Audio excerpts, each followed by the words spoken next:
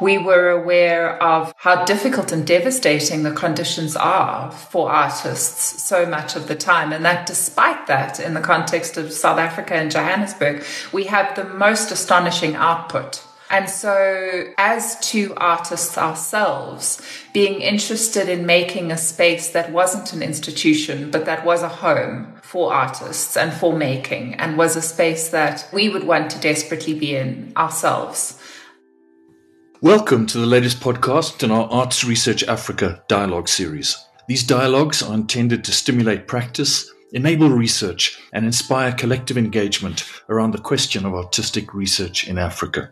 I'm Professor Christo Doherty, the head of artistic research in the Wits School of Arts. In this dialogue, I'll be speaking to Bronwyn Leys, perhaps best known as the animateur and now co-director of the Centre for the Less Good Idea in Johannesburg, but also a visual artist with specificity, responsiveness, and performativity as central concerns in her practice.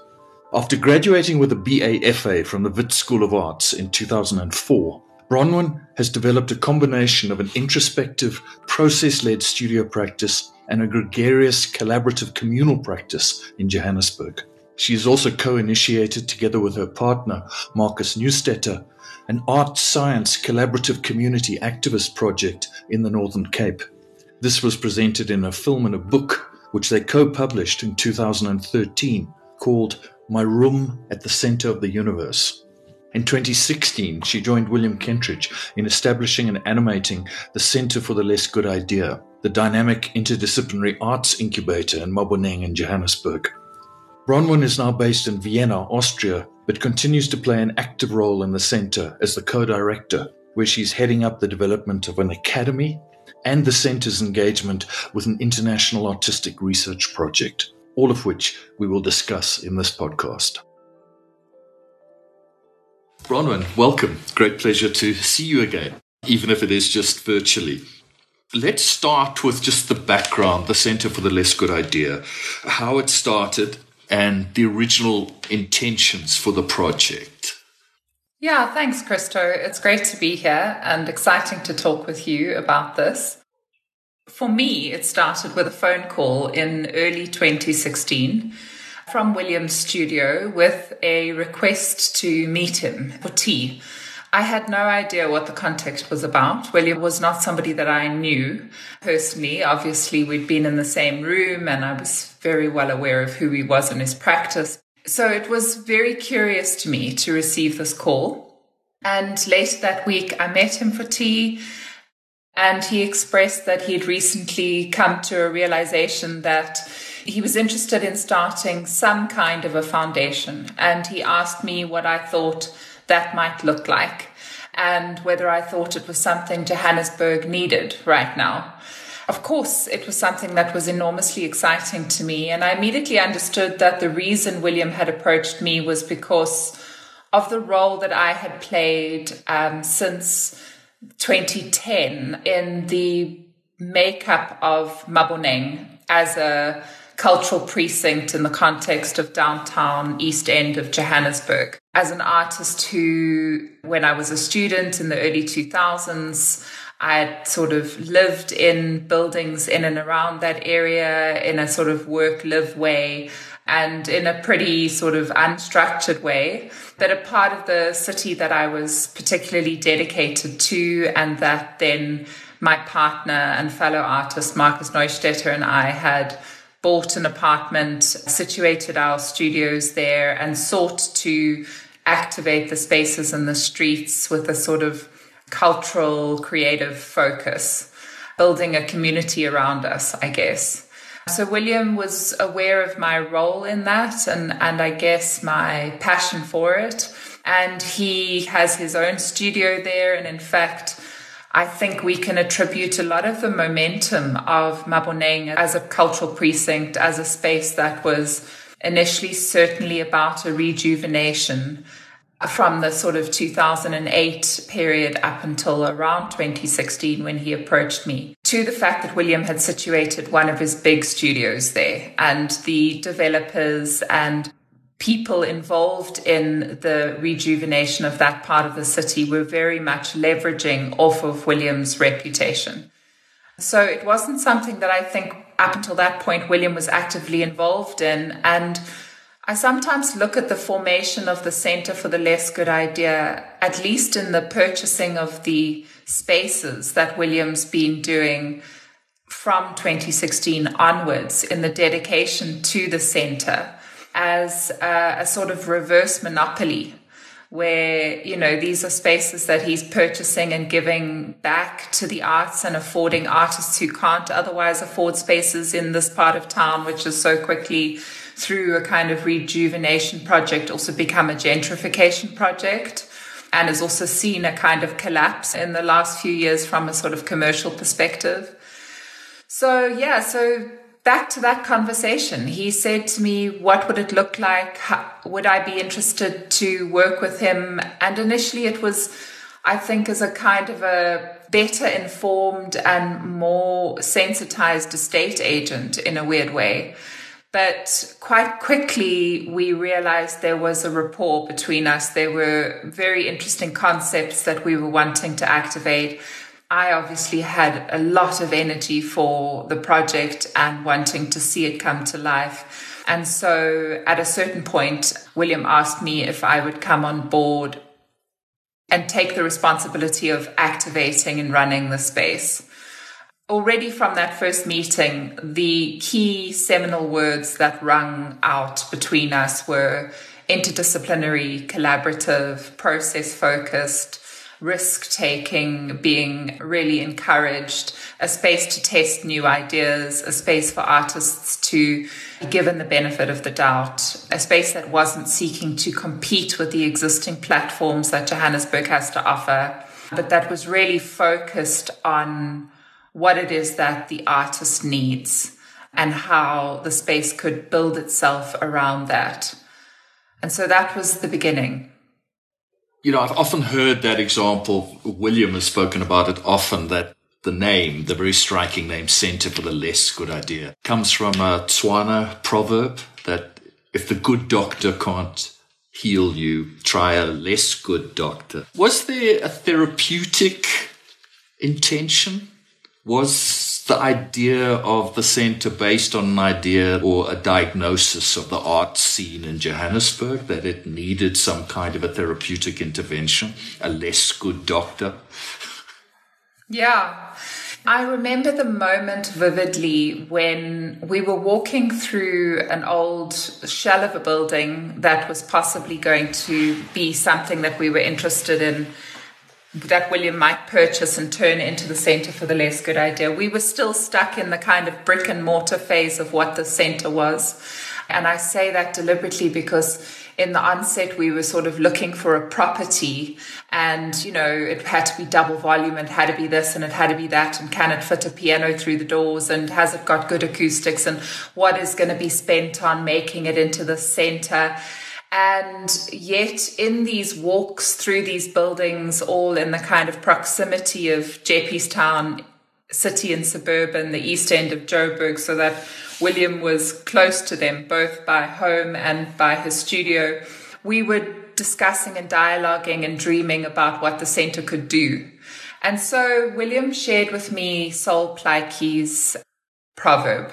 And I remember him saying he wished he had the capacity to say it as it was in Setswana or Setswana. But when it's translated into not really its European equivalent as an idiom or a proverb, but the direct translation goes, if the good doctor can't cure you, find the less good doctor. And it was immediately its humor, its clumsiness, but also its kind of accuracy around process was immediately intriguing.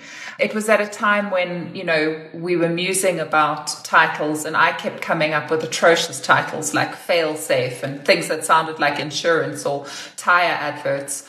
So that was very much the beginning of it, but also a kind of recognition of the role that Sol Plaatje, as a great thinker, philosopher, writer, translator, might play in the life of the centre. It was already apparent. William was already, so many of Sol Plaatje's translations exist in the rubrics that William makes using his lapis lazuli ink on the encyclopedic paper, these collections of words that he calls kind of peripheral thinking, words that sit in a drawer until you suddenly ink them up on paper and they sort of gain a traction and a profundity to them. It seemed quite clear to us that we would draw on that. And the less good idea is about, I don't think we've ever particularly been focused on the healing, but in time, or perhaps subconsciously, we were aware of how difficult and devastating the conditions are for artists so much of the time. And that despite that, in the context of South Africa and Johannesburg, we have the most astonishing output. And so it was about, as two artists ourselves, being interested in making a space that wasn't an institution, but that was a home for artists and for making, and was a space that we would want to desperately be in ourselves. And, I'll never forget in one of the meetings, William saying to me, I'm not interested in proposals, and I'm even less interested in reports. I trust that if artists are in the space with one another, that what they seek to create overrides any of the sort of proof or evidence that art is valid or good for society. And after those initial arrangements, meeting and planning with William, finding the space, your first season launched in March 2017. What was that like? What was the lead up to that? What did you learn from actually physically doing a season in Maboneng, in the space, with artists? I mean, it was unbelievable. It was intense. It was a baptism of fire. It was taking a visual artist like myself who had been working in a very particular way, a lot of the time in a kind of isolated studio practice. And when working communally, which I also did, when working in a kind of a responsive, reactionary, site-specific way, still leading the conceptual framework of what the project was about. And so I was suddenly plunged back into the world of performers and recognized the deep collaborative necessity and the communal thinking, the collective making that happens in those kinds of environments, and how enormously valuable it was just to me in my person, in my intellectual, emotional, psychological understanding of self, and then in relation to the city and beyond, and even my own practice. I often think about a kind of moment in the first workshop of the first season, which happened in late 2016. We'd sort of gathered this momentum. We'd had an opportunity to invite some of South Africa's most astonishing people like Lebogang Mashile and her, being the sort of mother and queen of poetry and spoken word. Gregory Mangoma as this dancer choreographer who was exploding still is, all over the world. Dominic Gumede and his astonishing capacity as a director and writer who had produced a number already of award-winning pieces and plays. So, you've got this collection of people, and with them, they are bringing people that we haven't met before, but who also just simply continually surprise and continually invent and bring just levels and layers of making that I had not been exposed to. And I thought I knew what the kind of cultural creative scene looked like in Johannesburg. And I realized how unbelievably siloed I had been in my own practice. And so I just remember a moment in the workshop of the first season, there were about 80 people between the spaces at the center. There was just action in every corner. We had invited the Hillbrow Boxing Club to join us. George Corsi was leading a boxing session. Percussionists were riffing off of that. Dancers were interweaving with it.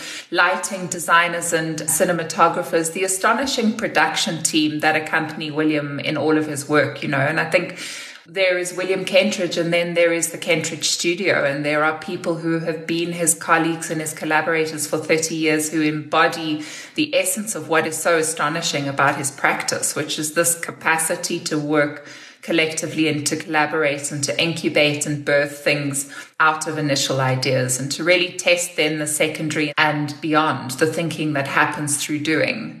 And so this was all happening around me. I was witnessing it and responsible for giving it, for holding it. And I started to recognize that I had a capacity to hold, and I was interested in the finer details and the bigger picture all at once. So that was very exciting. But there was a sort of deja vu kind of dream state feeling in the late afternoon. As I looked around, everything slowed down. And I realized that this was something I had always yearned for, even as a child, even when I was doing theatre as a child and involved in musical theatre and singing and choirs, and, realized that when I started my degree as a fine artist, I also interviewed for a BA Dramatic Arts. And the selection between fine art and drama happened simply because I preferred the conversation with the art professor. It was as mundane as that, really. And it was less about me and more about the person who was talking to me and how I was, I guess, affirmed in that moment. So being able to come back more than a decade later and find myself immersed in the performative world and recognize the significance of it, that was astonishing and continues to be. These processes are now, I must say, over the last year, with the onset of the pandemic and physical distancing and measures, as well as my having moved from Johannesburg to live in Vienna with my family, I mourn that energy in the room, because I think it is a revolution that offers some extraordinary solutions to the big unanswered issues and problems we have at the moment. The critic Rosalind Krauss has very famously described William's practice as post-medium condition. Would what has been happening at the center be for you an instance of the post-medium being translated into a broader social palette? Absolutely. I think 100%. It's also incredible to see how, from people who are just coming into their careers out of their degrees, or who have come from sort of peripheral spaces that have otherwise not been given much attention, to people who have enjoyed enormous international careers, when in the room and in that condition, William included, we're all in a state of not knowing. And there's an extraordinary invention that happens with that. And I think it's incredible to see again and again how even those who have very powerful and seen careers say that they get forced and pushed into smaller and smaller boxes of repetition. And when given the opportunity, they desperately want to be outside of those silos and those boxes. That absolutely, I think post-medium is something that would go a long way to start talking about the magic that happens in the room. Now, you're 4 years into the center with 2 big seasons every year. How has it evolved or changed? What lessons have you learnt about managing such a dynamic and unpredictable space? What about the confluence of egos? Yes, it's fascinating. It is this own little microcosm that makes you think about the way that society works, the reason maybe organizations fall into particular traps. We had an awareness about this from the onset. The reason I sort of steered away from and rejected being called a director, for example, was because I had no interest in sort of determining what the creative output or the direction of the center would be. I would be loath to say my imagination, as wild as it could be, would have had any of the significance as what the center has so far done. But at the same time, We've used naming as a tactic. We've deliberately not called the person responsible for the momentum at the center the director. We've called them the animateur. And we've worked around sort of trying to avoid certain patterns that happen typically in organizations. But naturally, we've had to grow. And so what began as a conversation between William and I, and really initially in the first season, I had enormous support from William's personal studio, and individuals involved in his project management were supporting and coaching and holding me as I was holding. In due course, it became necessary, obviously, for me to start hiring people and to build a team around the center, which is now 6 of us. So it still remains a tight team. But even with 6, you notice the dynamics become ever more complicated and complex. So there's suddenly, I'm not just running and making decisions and going on impulses. I'm having to learn communication skills that are over and above the dialoguing with the artists. It's also with the team. And it's exciting, but you very quickly notice that things do shift and they have to change.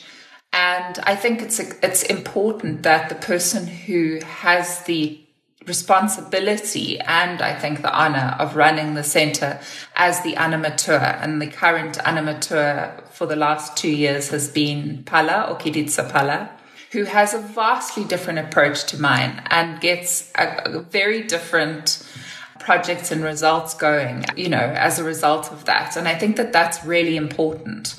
I feel it's significant and important that the center, for example, builds in a regular handover of that kind of momentum giving and holding to different individuals as we then remain connected to the center but find ourselves again in new roles to fulfill. Because the formula and the habit is something that human beings will always fall to. And we have to work collectively to ensure that we don't slip into kind of formulaic approaches to what constitutes work from the center, for example, with the real understanding that formulas and what works can and does quite easily become a kind of gatekeeping. And this is what, if we as the center have the opportunity because of our funding coming from one man, which means a very light bureaucracy and very little administrative work, which is an enormous gift. If we have that possibility, which most institutions and centers and spaces, platforms that hold the arts, from education to actual showing and commercial projects, then we need to ask how we can avoid gatekeeping, how we can take risks, how we can afford to be wrong even in what we do, but how we can be testing thinking and ideas that can eventually populate and challenge the existing spaces who have such heavy bureaucracies and such heavy inherited structures to navigate. Yes, that certainly resonates with me. And speaking from a very heavy bureaucratic institution, the Wits University and the School of Arts, what has struck me is the development of a strongly pedagogical orientation at the center. I mean, from 2020, this notion of the academy for the less good idea becomes apparent. What is that? What is being offered to, I presume, students who are part of the academy? And how does that relate to conventional arts teaching, as in the Wits School of Arts or UJ, University of Pretoria? How do you situate what you're doing with the academy?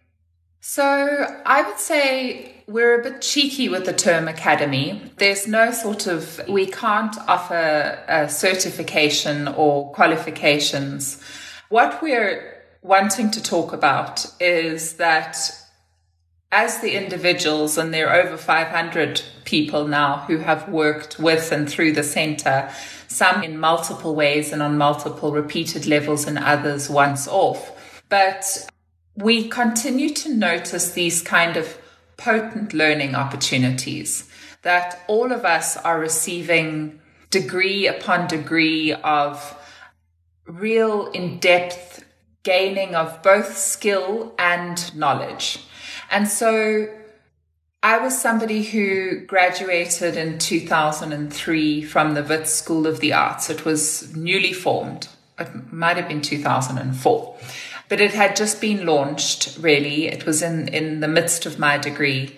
The promise of this interdisciplinary space that really afforded us as students an opportunity to work in a non-disciplinary way was one that I deeply yearned for, and sadly, one that I didn't actually experience. Now, that might be that it was the birth of the School of the Arts and there was a lot to be worked out still, logistically even. But having said that, when something is launched, you would think that it might be its most potent moment. And I don't think it was for lack of unbelievable effort and imagining and real commitment from the staff who had foreseen this for many, many years and had put it into motion. And certainly, I think just the culmination of the various departments in that part of the campus was significant and important and something I'm very grateful for. But what I was aware of at the center all these years later, and in my continued kind of experience with various institutions, was there was something different here. There was something authentically, actively, practically taking place that was, in the moments we were there, interdisciplinary. It was crossing of boundaries and borders. It was collapsing of forms and structures and hierarchies. It was really site-specific. So in our dialoguing and in our acknowledgement of that, of what we were finding ourselves in the midst of, was to say, well, how do we open this up to others? Absolutely, to students. How do we supplement and give opportunity to students and faculty and people who work within the institutions who find these kinds of moments more rarely? How do we give them opportunity to test ideas that are being theorized or taught in the spaces? So how do we complement the existing educative structures in South Africa? And then how do we seek to identify some of the gaps that we're noticing? You know, we've structured a kind of mentorship program into the past 2 seasons, which we will finally perform, all things going our way, at the end of the year, season 7 on the front of season 8. And in both seasons, there is a mentorship program. The first with Greta Giros, who is the longtime collaborator and essentially costume designer, but really the most astonishing artist who works alongside William and finds the costume and prop and look and feel solutions to all of his major theatre and opera pieces. In season 8, it's working with Sabine Thiessen, who is his scenographer and set designer, the exhibition designer. What we've noticed at the center is that there is a shortage of that kind of skill and that depth of skill, that ability to invent and reinvent and break the rules from within those disciplines. There feels to be a lack of in South Africa. And I think what is sad about that is that it is the space where filmmakers and photographers and visual artists could be immersed within the performative. It is the space that invites disciplines that don't always understand themselves as part of a kind of performative world into that world. And we have no short of astonishing makers in the country, but it's about understanding the ways in which these things can be translated into practices that then are inherently collective and collaborative. You know, performance, what we felt was going to be a key feature and characteristic of the center, because The performative, in whichever discipline it sits, demands a collaboration. It demands working interdisciplinary. Even if you're doing a one-man show on a soapbox, you need a lighting designer. You need somebody to press the recorder. You need to, assistance in making the sound. It just naturally lends itself towards that. And so this is where our focus and joy has been at the center, and where the Academy hopes to extend it into opportunities for ourselves. So there are no prerequisites. We're not saying people have to be qualified in any way in order to gain access to the Academy or to the center, really. It's more about what you bring. However, the distinction between the center and the Academy from a programming perspective is that at the center, the core team, William included, Phala, Okiditsa Phala, myself, we are responsible for devising the provocations and selecting the first lead artists, or what we've come to term curators of seasons. They then, as the curators of seasons and the lead artists, in response to the provocations, are asked to select and choose who they would like to work with. Often with us asking the question, who are those people you've wanted to work with that you've not been able to? What are those projects you've wanted to do that haven't been feasible or possible? And so those are often the starting points for artists. And with that, the kind of selection of the season grows, but it's by invitation.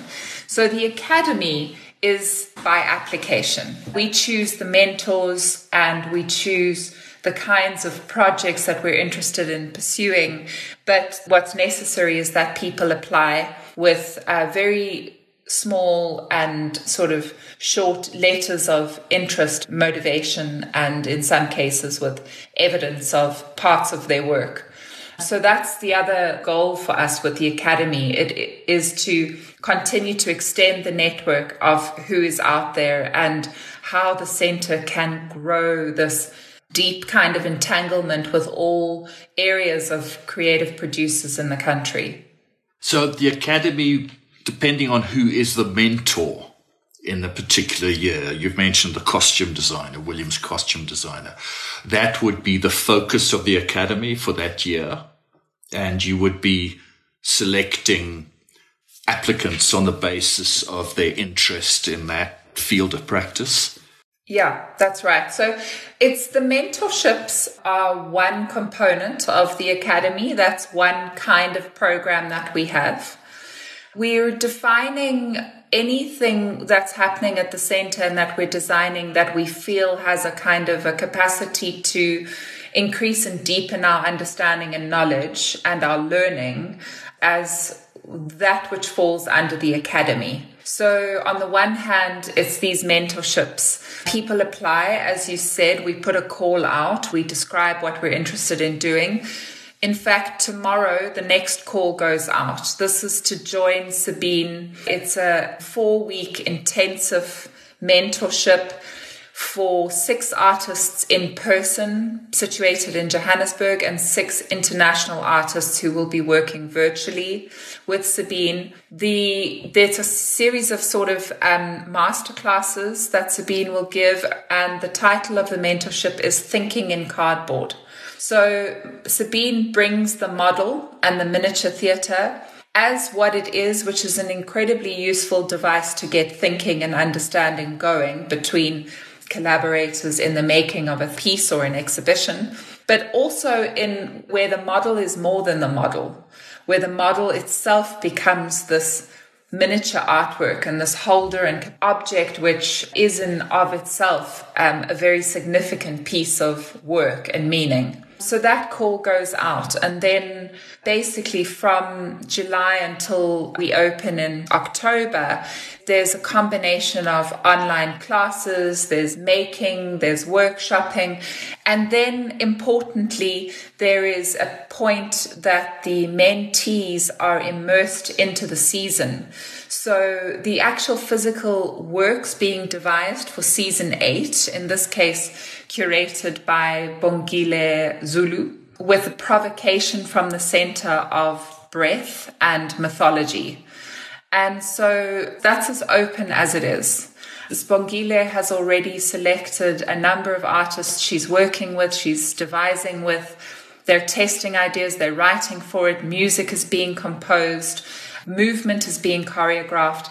And the mentees of the Scenography Thinking in Cardboard workshop now have an opportunity to actually make for the pieces that are coming to life at the same time and are given dedicated space and production to do that. And so it's about the making, the practical, the physical, the felt, the embodied happening at the same time, and sometimes with even more emphasis than the theoretical and the kind of academic or the underpinnings of meaning. And for the mentees on the Academy program, what they'll take away from it is the hands-on experience, the engagement with a master in that area. Absolutely. They also take what they make. It's also about gaining an evidence of your practice. So the center has always focused on a very meticulous recording of everything that we do. And so our cinematographer, editor in the room, the writer on the wall who documents in writing everything that happens, the stills photographer who's capturing hundreds of process photographs, and the sound recorder all work collectively and collaboratively with each other and with the artists to represent the process and then what comes out of it.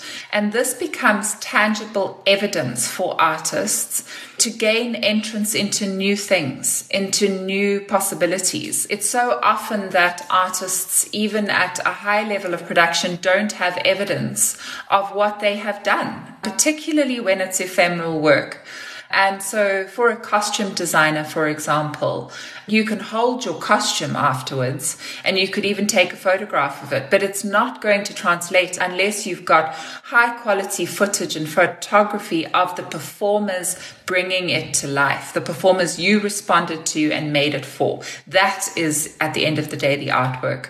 And so in that instance, that is also another thing that the center does, is give artists evidence of their thinking and their making.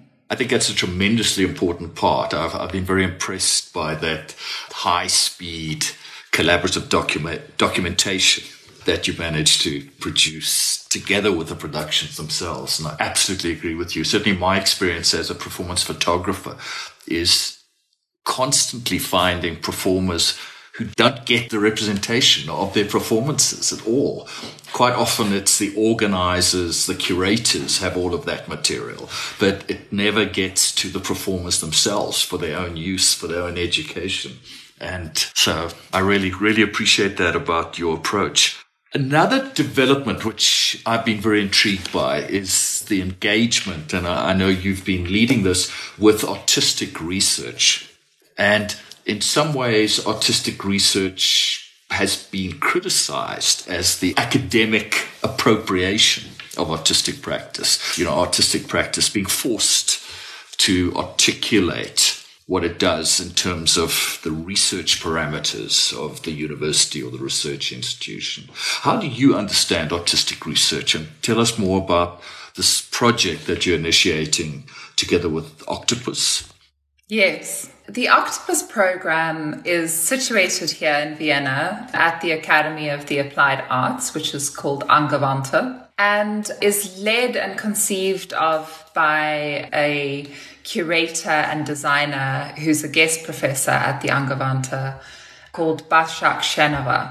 And Başak, I had the great luck in meeting in 2016 when I was doing a residency, a 3-month residency here in Vienna, supported by the Ministry in Austria of Culture. And Başak was fleeing Turkey during the coup and needing to find a safe haven, and eventually decided to make her life here in Vienna. So that's where I met Başak and began to understand what an astonishing curator she was and thinker, and the kinds of projects that she had activated. from her position in Vienna. And during this time, she then began a project called Cross Sections, which invited 20 artists from across Europe into a conversation, which she was able to manifest through multiple events and meetings and exhibitions in process. And so it resonated very deeply with what we were talking about and doing at the center. And, I think the one space, Cross Sections, which I worked on for 4 years, and the Center for the Less Good Idea were really birthed at a similar time. And so there's deep intersections between them.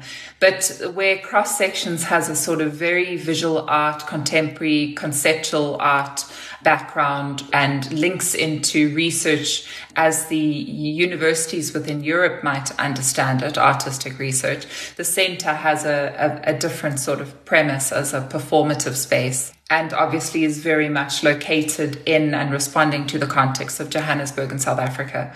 So it was Başak who conceived of the Octopus program. And what I think is fascinating about it is that it invites 10 artists, many of whom are doing their PhDs or their doctorates, and it gives credits towards that, but into a guided research program with her as curator, but also with each other, to be really mirrors in the room to one another's practice, to share the processes of reading and thinking, and also where she, through her vast network, which is very impressive because it stretches across kind of obviously from Turkey into Palestine, areas of the Middle East into North Africa, and now through her relationship with me down into South Africa. But Başak has also worked extensively with the Scandinavian region in Europe. So we have institutions from all of these spaces collaborating. And what I find fascinating about the program is that the artists who are invited to be guided in their research and to share their research with one another are as seminal and, if not the focus of the project, as much as the institutions are. And as the institutions, in this case, the Center for the Less Good Idea, we are really challenged to reach out and collaborate, not just in a kind of formal administrative or financial way, but to collaborate in the thinking about what it means to be an arts institution right now with other organizations who we wouldn't typically have a relationship to. In Johannesburg, for example, if you've been working in the arts for any amount of time, you've probably had interactions with various European institutions where there is a kind of cultural organization or space set up, from Pro Helvetia to the Goethe Institute to the British Arts Council to Alliance Francaise and the French Institute. That conversation, north-south, is one that is pretty well walked. And it's seminally important and one that we have to continue encouraging. But we don't have enough conversation with other parts of the world. And this is an opportunity, I see it, for the centre to not only afford to South African artists who've been chosen and who are working in this guided research program, Nondumiso Nsimanga and Kim Reynolds, to be developing their research and their project, and eventually in the course of next year be traveling to some of these spaces and actually held by the various institutions. But it also gives the Center for the Less Good Idea as an institution an opportunity to be co-thinking with spaces that we wouldn't otherwise have access to. So Saha in Istanbul, Publix in Sweden, the Palestinian Museum. What does it mean right now, as whether we're big or small, as institutes for the arts in this particular moment, to be holding artists, to be encouraging research? What kind of practices, are we holding people in the right way? Are we affording opportunities to invent, or are we unwittingly shutting opportunities down? And I think that that's what the Octopus program is for the centre. Thanks. That's a very useful summary, Bronwyn. Another area, and this is, I think, taking us away from the centre for the moment and more towards your personal practice. I'm very interested to see that you and your partner, Marcus Neustetter, are reactivating or continuing pursuit of the art-science crossover, which I know in your practice dates back to work that you were doing around the observatories down in Sutherland and kind of engagements between this high-tech science project and surrounding communities. What are you doing now in terms of that art-science relationship? And could you talk more to what role you see art playing, art practice, in that kind of engagement that really does cross boundaries and break through silos? Yeah, I think some of my sort of richest experiences as an artist has been in dialogue with the sciences and with other disciplines. So the Sutherland project that Marcus and I did for nearly 8 years, which finally manifests in a film and a book for educative purposes as an education resource, was in deep conversation on a continual basis with an astrophysicist, Carolina Ottman, and a nuclear physicist, Kevin Govender. They brought their disciplines as much as we did. At the end of the day, though, it was a project about a small town in Sutherland and the ways in which the people of this town were affected by their historical, social, political, and economic context. So it was our particular approaches and ways of thinking and the languages that we had developed around our discipline that was very interesting as ways of entering how this project would sort of gain its own space within the town and hopefully have a life beyond the four of us. It was a project that also taught us a lot about how difficult it is to work in an inter and cross-disciplinary way, and how often these bridges that we were building between the disciplines could function for a time, but quite quickly dissolved as soon as there was a changeover of personnel or there was a shift in a condition. The bridges that had been established for moments disappeared.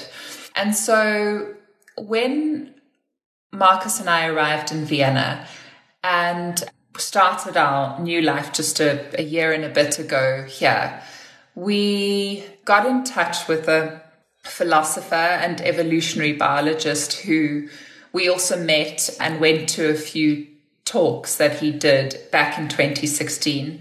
And we started a conversation. Again, we pulled Başak Şenova into this conversation as somebody who, in her own practice as curator and designer, has really done well to collapse the sort of structures that otherwise would divide individuals or organizations. She breaks the rules all the time, and I think that that's what's quite astonishing about her as an individual.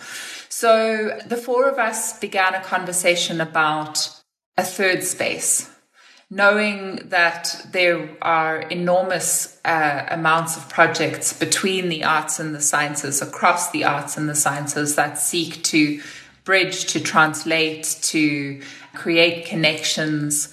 Also aware through, and I think certainly through Marcus's practice, which I've been more a kind of a witness to rather than a participant in.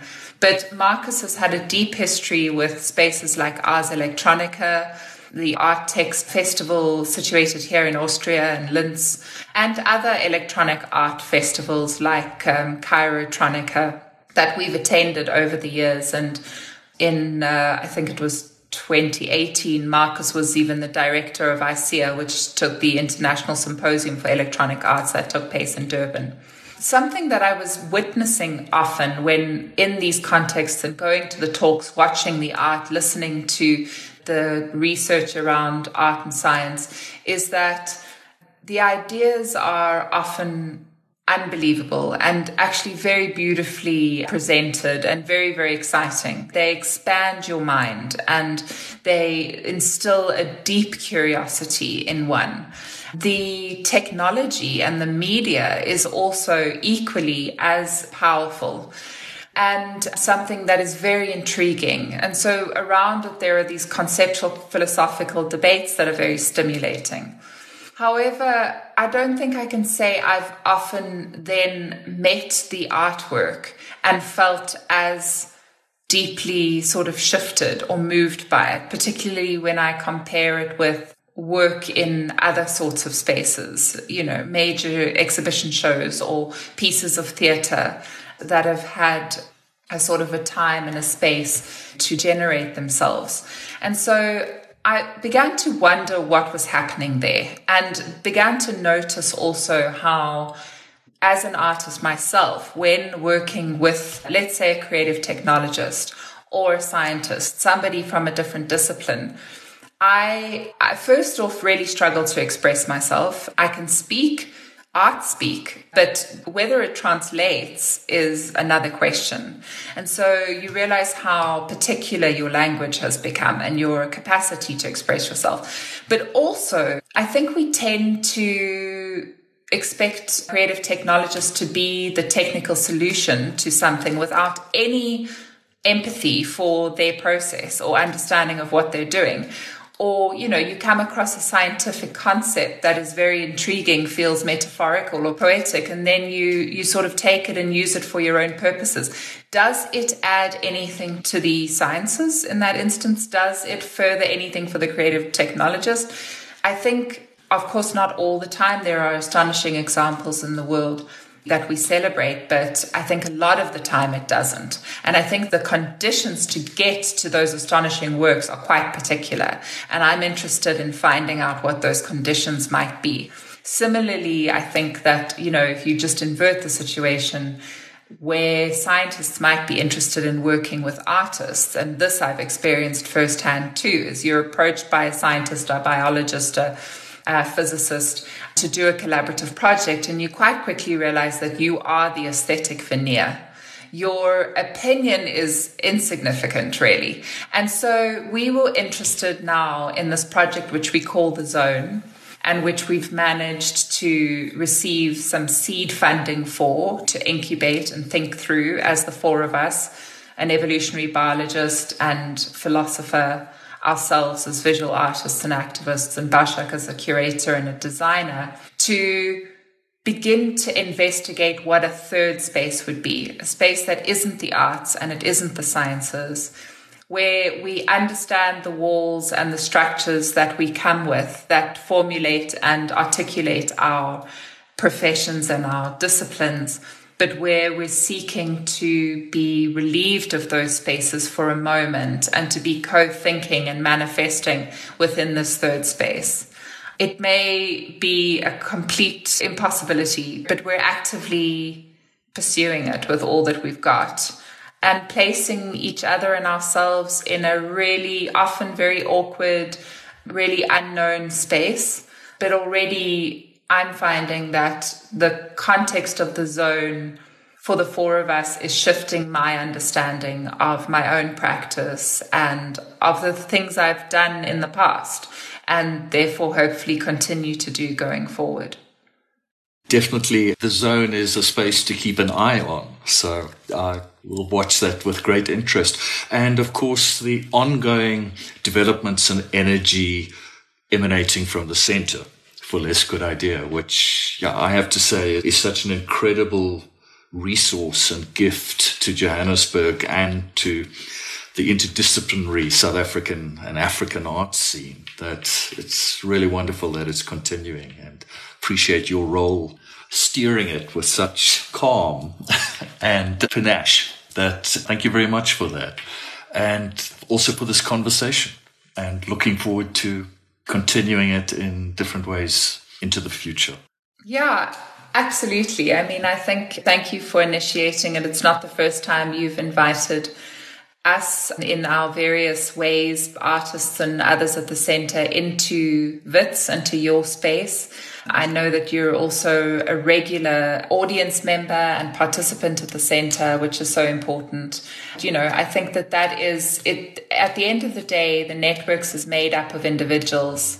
And as you said, your personal photographs of so many of the performances that have happened in little festivals and in bigger spaces all over the country become the kind of evidence that we need for ourselves and for the broader dialogues and context with the global art scene. So I so appreciate that, and I appreciate this podcast too, and the Art Research Africa project coming out of it, because it's extremely exciting to see the School of the Arts doing this, and I've thoroughly enjoyed what I've already listened to.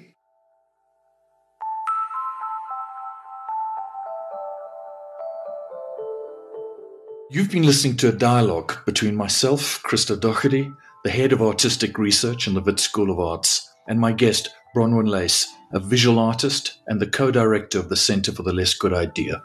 The call for applications to the mentorship program, Thinking in Cardboard, is now open and will be open until the 18th of June. This podcast was produced by Elna Schutz and was funded by the Andrew W. Mellon Foundation as part of their support for the Arts Research Africa project in the Wits School of Arts, University of the Witwatersrand, Johannesburg, South Africa. The music for this podcast, Decompress, was composed by Lee Rosvier and is used under a Creative Commons license.